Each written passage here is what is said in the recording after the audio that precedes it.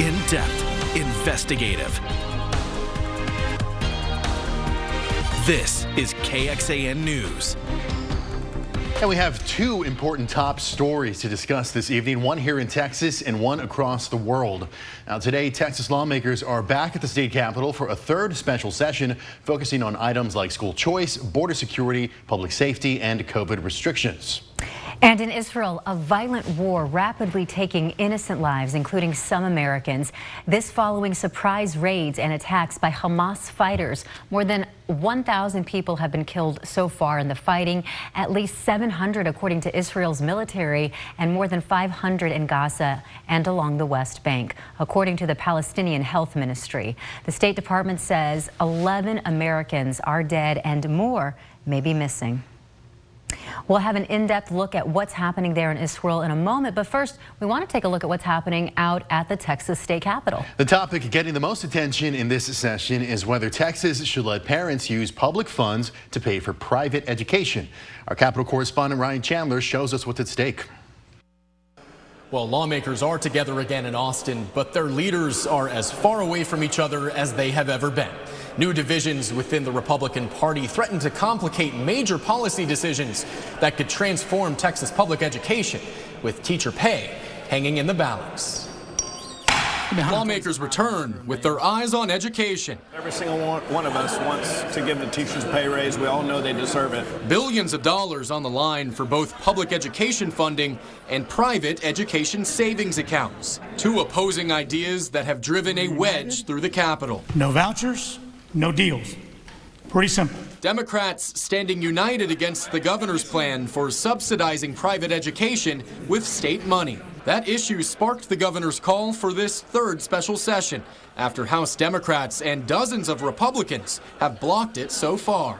We have won every round with a bipartisan coalition, and we intend to keep fighting. The Senate out first with their bill. Senator Brandon Creighton proposing a $5.2 billion package for public school funding, including a minimum $3,000 raise for every teacher. This year, the same senator passed another $5 billion bill, all going to education savings accounts. Both chambers are confident both measures will pass.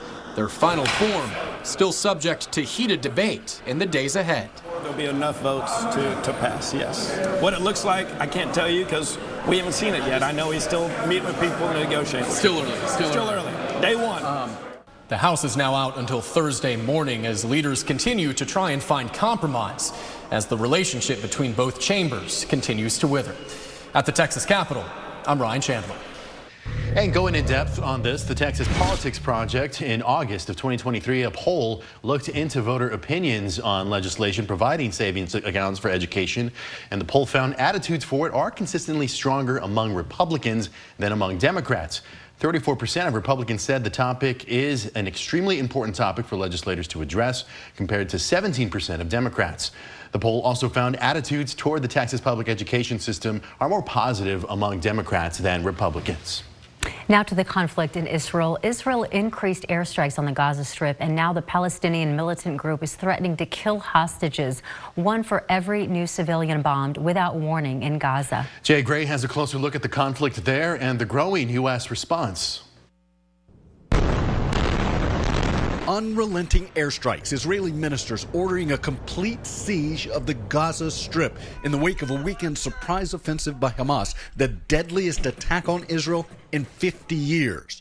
Hamas is Daesh. Hamas is ISIS, and we will beat it just like the Western world has beaten ISIS. A spokesman for the military wing of the Palestinian militant group now issuing this threat. Every hour, Hamas will kill one Israeli hostage for every civilian house bombed without warning. More than 1,200 have died in the fighting, a vast majority of the victims civilians. The State Department confirming Americans are among the casualties, with other U.S. citizens in the region still missing. There are reports of Americans who are unaccounted for. We continue to work to confirm that number and to try to locate those who are missing. As the fighting escalates, I am on constant communication with President Biden. The U.S. carrier strike group is now moving into the region. We will continue to get Israel the military aid and military assistance it needs. Though a full-scale response likely won't come until Congress is back in session and a speaker is elected in the House. The man just voted out of that job, demanding swift action from the White House to protect U.S. citizens caught up in the violence. This administration must also make clear that harming any American will result in the wrath of the United States. As thousands of miles away, the fighting intensifies. Jay Gray, NBC News. And on KXAN News at 6, we're going to have what's being done here to support those who need help. And we're going to talk to Central Texas families who have lost loved ones overseas. Let's dig more into the Gaza Strip. The Gaza Strip is a strip of land between Israel and Egypt on the Mediterranean Sea that's about the size of Washington, D.C. It forms the smaller of the two Palestinian territories, with the other being the West Bank. After Israel was created in 1948, Egypt controlled Gaza for almost 20 years. After Israel's win in the 1967 Six-Day War against its Arab neighbors, it took control of the Gaza Strip and the West Bank. For nearly 40 years, it controlled the Strip and constructed 21 Jewish settlements. Hamas took control of Gaza after it won elections in 2006. There have been no elections since. So what is Hamas? Well, according to NBC News, Hamas is a militant Palestinian nationalist movement that began in the 1980s during Israel's occupation of Gaza and the West Bank. Hamas claims it's a freedom movement, but many countries, including ours, say it is a terrorist organization. And since 2007, Israel has maintained a land, air, and sea blockade on Gaza. NBC News is reporting over 2 million Palestinians live there, with more than half of them under the age of 19. They don't have much room for socioeconomic growth or even access to outside things. And NBC's Lester Holt has made his way inside of Israel for a special edition of NBC Nightly News. He's going to have up-to-the-minute details on what he's witnessed, plus the latest on the American victims. That's coming up right here at 5:30. First warning weather with Chief Meteorologist David Yeomans. What a wonderful weekend it was with autumn-like weather, low humidity, cool mornings, and wonderful sunny days. And we've got another one out there today. This is live from the roof here near West Campus downtown. Sunshine on the West Shore home cam and warmer temperatures. Breezy south winds warming temperatures to 83 in Georgetown, 82 degrees in Lockhart. Comparing this to yesterday, it is 4 to 5 degrees warmer in the metro area than 24 hours ago. Enjoy a beautiful evening with just a few high clouds thickening up, but tomorrow looks quite different. The sun rises under overcast skies, and through much of the day, passing rain showers now appear more possible. I'll show you the latest high-resolution timeline of when you might need the umbrella next in your forecast. Well, Attorney General Ken Paxton is claiming state representatives violated state law. Why he says those who led the trial against him committed crimes. Plus, how a content creator on social media is working to make food from the dollar store more accessible and more nutritional. Texas Attorney General Ken Paxton is accusing the state representatives who led the impeachment trial against him of committing crimes. He accused them of violating a new state law when they released more documents last week. KXAN's Will Dupree reports on Paxton's claims and the silence so far from the House impeachment managers. The Texas House of Representatives gavelled in Monday afternoon for a third special legislative session, and members stayed mostly quiet. About 12 colleagues possibly facing criminal charges. These dozen representatives in question served on the House Board of Managers during Ken Paxton's impeachment trial. And now the reinstated Attorney General is coming after them. This is the Attorney General flexing his legal muscle, which he has gotten back after being acquitted. Paxton announced he's filing criminal complaints, asking prosecutors to look into what the lawmakers did last week. He says they put out his personal information, including his home address, when they released hundreds of documents not admitted into the trial. The information has since been redacted, but Paxton argues this still violated House Bill 611. It creates a new criminal offense for sharing personal details about someone online with the intent to cause harm or a threat of harm to that person or their family. It's a Class B misdemeanor, so it's less than a felony. Political science professor Brian Smith says this could upend efforts to pass the governor's priorities. The big loser here is definitely Greg Abbott. He needs the House and Senate to agree and get his school choice plan passed. And all of this makes it very politically difficult. Will Dupree, KXAN News. And none of the House impeachment managers would offer any comment to us about Paxton's criminal complaints, even when we visited all 12 of their offices today. Paxton previously announced that he is supporting primary challengers to run against several of these lawmakers and has promised to campaign with those opponents. Coming up, a recap of ACL Weekend 1 before you head to Weekend 2 coming up, and what to do if you lost something. And over the weekend, we enjoyed the coolest morning lows since April with some 40s in Austin suburbs. This morning was another nice one, starting out at 54. But tonight, things start to change. We'll have your forecast next. Here we are on a Monday, and it was the most beautiful first weekend of ACL. Even if you weren't an ACL, it was just outstanding, right? But we're gearing up for another weekend, of course, ACL 2 kicking off next weekend. And we've been asking first responders how it all went, and it seems to have gone well, all things considered. Austin Travis County EMS say they did not have to administer Narcan to anyone this weekend. This year's festival marked the first time attendees could receive a free opioid overdose reversal treatment and undergo training on how to use it. ACL Festival organizers told us they want this to be a proactive measure for attendees to be both educated and equipped to handle an overdose situation if needed. Now, as for injuries, ATC EMS says the majority of incidents were handled on site. They took a total of 7 patients to the hospital over weekend 1, 3 on day 1, 4 on day 2, and none on day 3. Now, if you lost something at ACL, you're not alone. As of this morning, check it out. There were more than 15 phones, 10 wallets, 30 IDs, 50 credit cards, several sets of keys, bags, glasses, jewelry. The lost and found is there, and it is awaiting their owners. Have no fear. The lost and found tent is open still. It closes at 6 tonight. So if you lost something, you can head on over there now. You have a little time. The tent is at the Guest Services headquarters on William Barton Drive. ACL says people can claim items online, and the festival will work to get them back to you for up to 60 days after the festival. The worst thing is you get home and you realize one of these things is missing, Yeah. like your keys. And of course, there is one more weekend of ACL left. Information on what to know before you go and a recap of weekend 1 can be found on KXAN.com. Just click on ACL under the news tab. Could this be a record for us, David, having such spectacular weather for ACL weekend 1, and then again you're predicting great weather for ACL weekend 2? I can't remember 2 back-to-back ACL weekends having picture-perfect weather, but that's exactly what we've got again next weekend. Before we get there, though, we actually do have some rain that's on the way. So let's dive into what to expect. Here we are cleaning up the mess out at Zilker Park, getting ready for another busy weekend out there near Lady Bird Lake next weekend. It's 83 degrees with breezy south winds, a few high clouds coming in from South Texas. This is actually from 3 different tropical systems that'll all have a hand in our weather tomorrow. Let me explain. Tropical Storm Lydia alongside Tropical Storm Max, both moving toward the Mexican coast. Same time, we have just a weak disturbance, not expected to become an official tropical cyclone, but the moisture is tremendous from all 3 of these tropical systems, and this neon green color, even as the storms weaken, is moving our way. Deep tropical moisture should bring several inches of rain down near the Texas coast, but there's a lot of uncertainty, more than I would like, less than 24 hours out from the event, in how much of this moisture and therefore how much of the rain is able to come our way.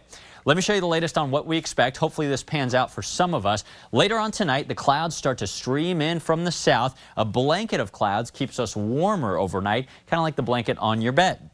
Tomorrow morning, pretty gray skies from morning through afternoon, but no rain yet. By mid-morning, maybe 9-10 a.m., a couple isolated showers develop. By the lunch hour, they become a little more numerous. The most likely time to see some passing, mainly light rain showers tomorrow is during the early evening commute. Some of these could be moving through in Austin. It won't be a stormy day. Some of us don't see much rain at all, but a few passing showers continue into early Wednesday. After about noon Wednesday, the clouds start to thin out, and any rain chance that we've enjoyed previously will thin out along with it. Rainfall, it's going to be really scarce in the hill country, unfortunately, but where the moisture is more plentiful from Austin southeastward, about a 50% chance of rain overall, and from Austin southeastward, maybe 1/10 to 1/4 of an inch of rain for some lucky ones. I'll tell you, there's a lot of uncertainty in how much we get. Some models were more optimistic than this from Austin southeastward, but I'm not totally sold. I think a few passing light showers, pretty much all we'll get out of this. After that, dry weather returns on Thursday, but I mentioned ACL weekend 2 should be great. Just as temperatures try to hit 90 degrees again, we've got a dry, windy cold front blasting through here on Friday morning. No rain or storms along with it, but gusty winds, lower humidity, and cooler autumn temperatures for the second weekend in a row. It's also going to bring clear skies, which is great news for the annular solar eclipse on Saturday. This is happening midday, starting around 10:30, ending up around 1:30. Exact details on the timeline and how to safely view it on KXAN.com. Boy, this is going to be hard to beat, though. 69 degrees at noon, which is about when this ring of fire eclipse peaks. Tonight's forecast, I mentioned that blanket of clouds keeping us warmer. As clouds thicken up and a light south wind blows in, temperatures about 10 degrees warmer than last night. Tomorrow afternoon, though, the same clouds and some rain showers keep us cooler because there's not a lot of sun getting through. 79 with a 50% chance now of some light rain showers. That rain chance goes down to just a slight 20% shot on Wednesday. Warming up Thursday, then temperatures drop to a beautiful 76 by Saturday, 77 on Sunday. And look at those nice cool mornings returning starting this weekend. And guess what? There were 2 earthquakes just south of our area today and 5 total in the state of Texas. This map you're seeing from the U.S. Geological Survey shows where they happened. A magnitude 4 earthquake struck near Nardum, Texas, while a magnitude 3.5 quake hit up near Falls City. They happened only about 10 minutes apart. We actually had a viewer email into reportit@kxan.com that says he felt it in Millwood, which is just north of the Domain in Austin. All right, David, thank you very much. Well, another chance to become a billionaire. Tonight's estimated jackpot and where a multi-million-dollar ticket was sold in Texas. Right now from here in Israel, where we're hearing stunning stories of bravery and loss, the retired general who stepped into the battle to save his family. And I speak to the American mom who's missing family members who may have been taken captive. All when we join you tonight for Nightly News. Robert Kennedy Jr., whose family name is synonymous with the Democratic Party, announced he is running for president as an independent. Kennedy has primarily worked as an environmental lawyer and more recently as an opponent of vaccines, who has found himself at odds with the mainstream of the Democratic Party. At a rally in Philadelphia earlier, Kennedy vowed to unite the country. Well, hackers have compiled a list of people with Ashkenazi Jewish ancestry and shared it to the internet after taking that information from the genetic testing service 23andMe. NBC News got a hold of the list that makes up nearly 1 million people who have used the service. It includes their first and last names, their sex, and 23andMe's evaluation of where their ancestors came from. Now, it's called Ashkenazi DNA, data of celebrities, but most of the people on it aren't famous, and it's sorted to only include people with Ashkenazi heritage. Now, users fear the leaked information could put them in danger. 23andMe is investigating. More dollar store chains are selling groceries these days, and for millions of Americans living in food deserts, it really may be the only option available aside from fast food. Some are working to change that. Now, content creator Rebecca Chobot has made it her mission to help low-income households make the best meals they can with what they have on hand. Under her TikTok account called Dollar Tree Dinners, she makes recipes using dollar store ingredients and makes them as nutritious as possible. Dollar stores themselves are blamed for contributing to food deserts. Those are areas where food options aren't closely available or are low in nutritional value. Researchers at the University of Toronto and UCLA found a decline in grocery stores when dollar stores move into neighborhoods. And at the same time, they found when a dollar store moves into an area, lower income customers spend on average 14% less on fresh produce. Dollar Tree says it's working to make more options available to serve customers. Well, there was no winner in Saturday night's Powerball jackpot, but here's the good news. That means the jackpot is getting even bigger for tonight's drawing. Tonight's drawing is expected to be worth $1.5 billion. The numbers will be pulled around 10 this evening, and if no one gets the jackpot, the next drawing is going to be on Wednesday. Now, for the Mega Millions, a $360 million jackpot winning ticket was sold in San Angelo on Friday. According to the Texas Lottery, the ticket was the largest jackpot ever won by a Texas lottery player. Our digital data reporter, Christopher Adams, has some in-depth stats on the Texas Lottery under this story at KXAN.com. Good luck. All right, well, here's what's ahead on KXAN tonight. At 7 o'clock, we have a new episode of The Voice. And then at 9 o'clock, it's a new episode of The Irrational. And then we're back with more news at 10. Join us an hour earlier for KXAN News at 9 on the CW Austin. And here's where to find us.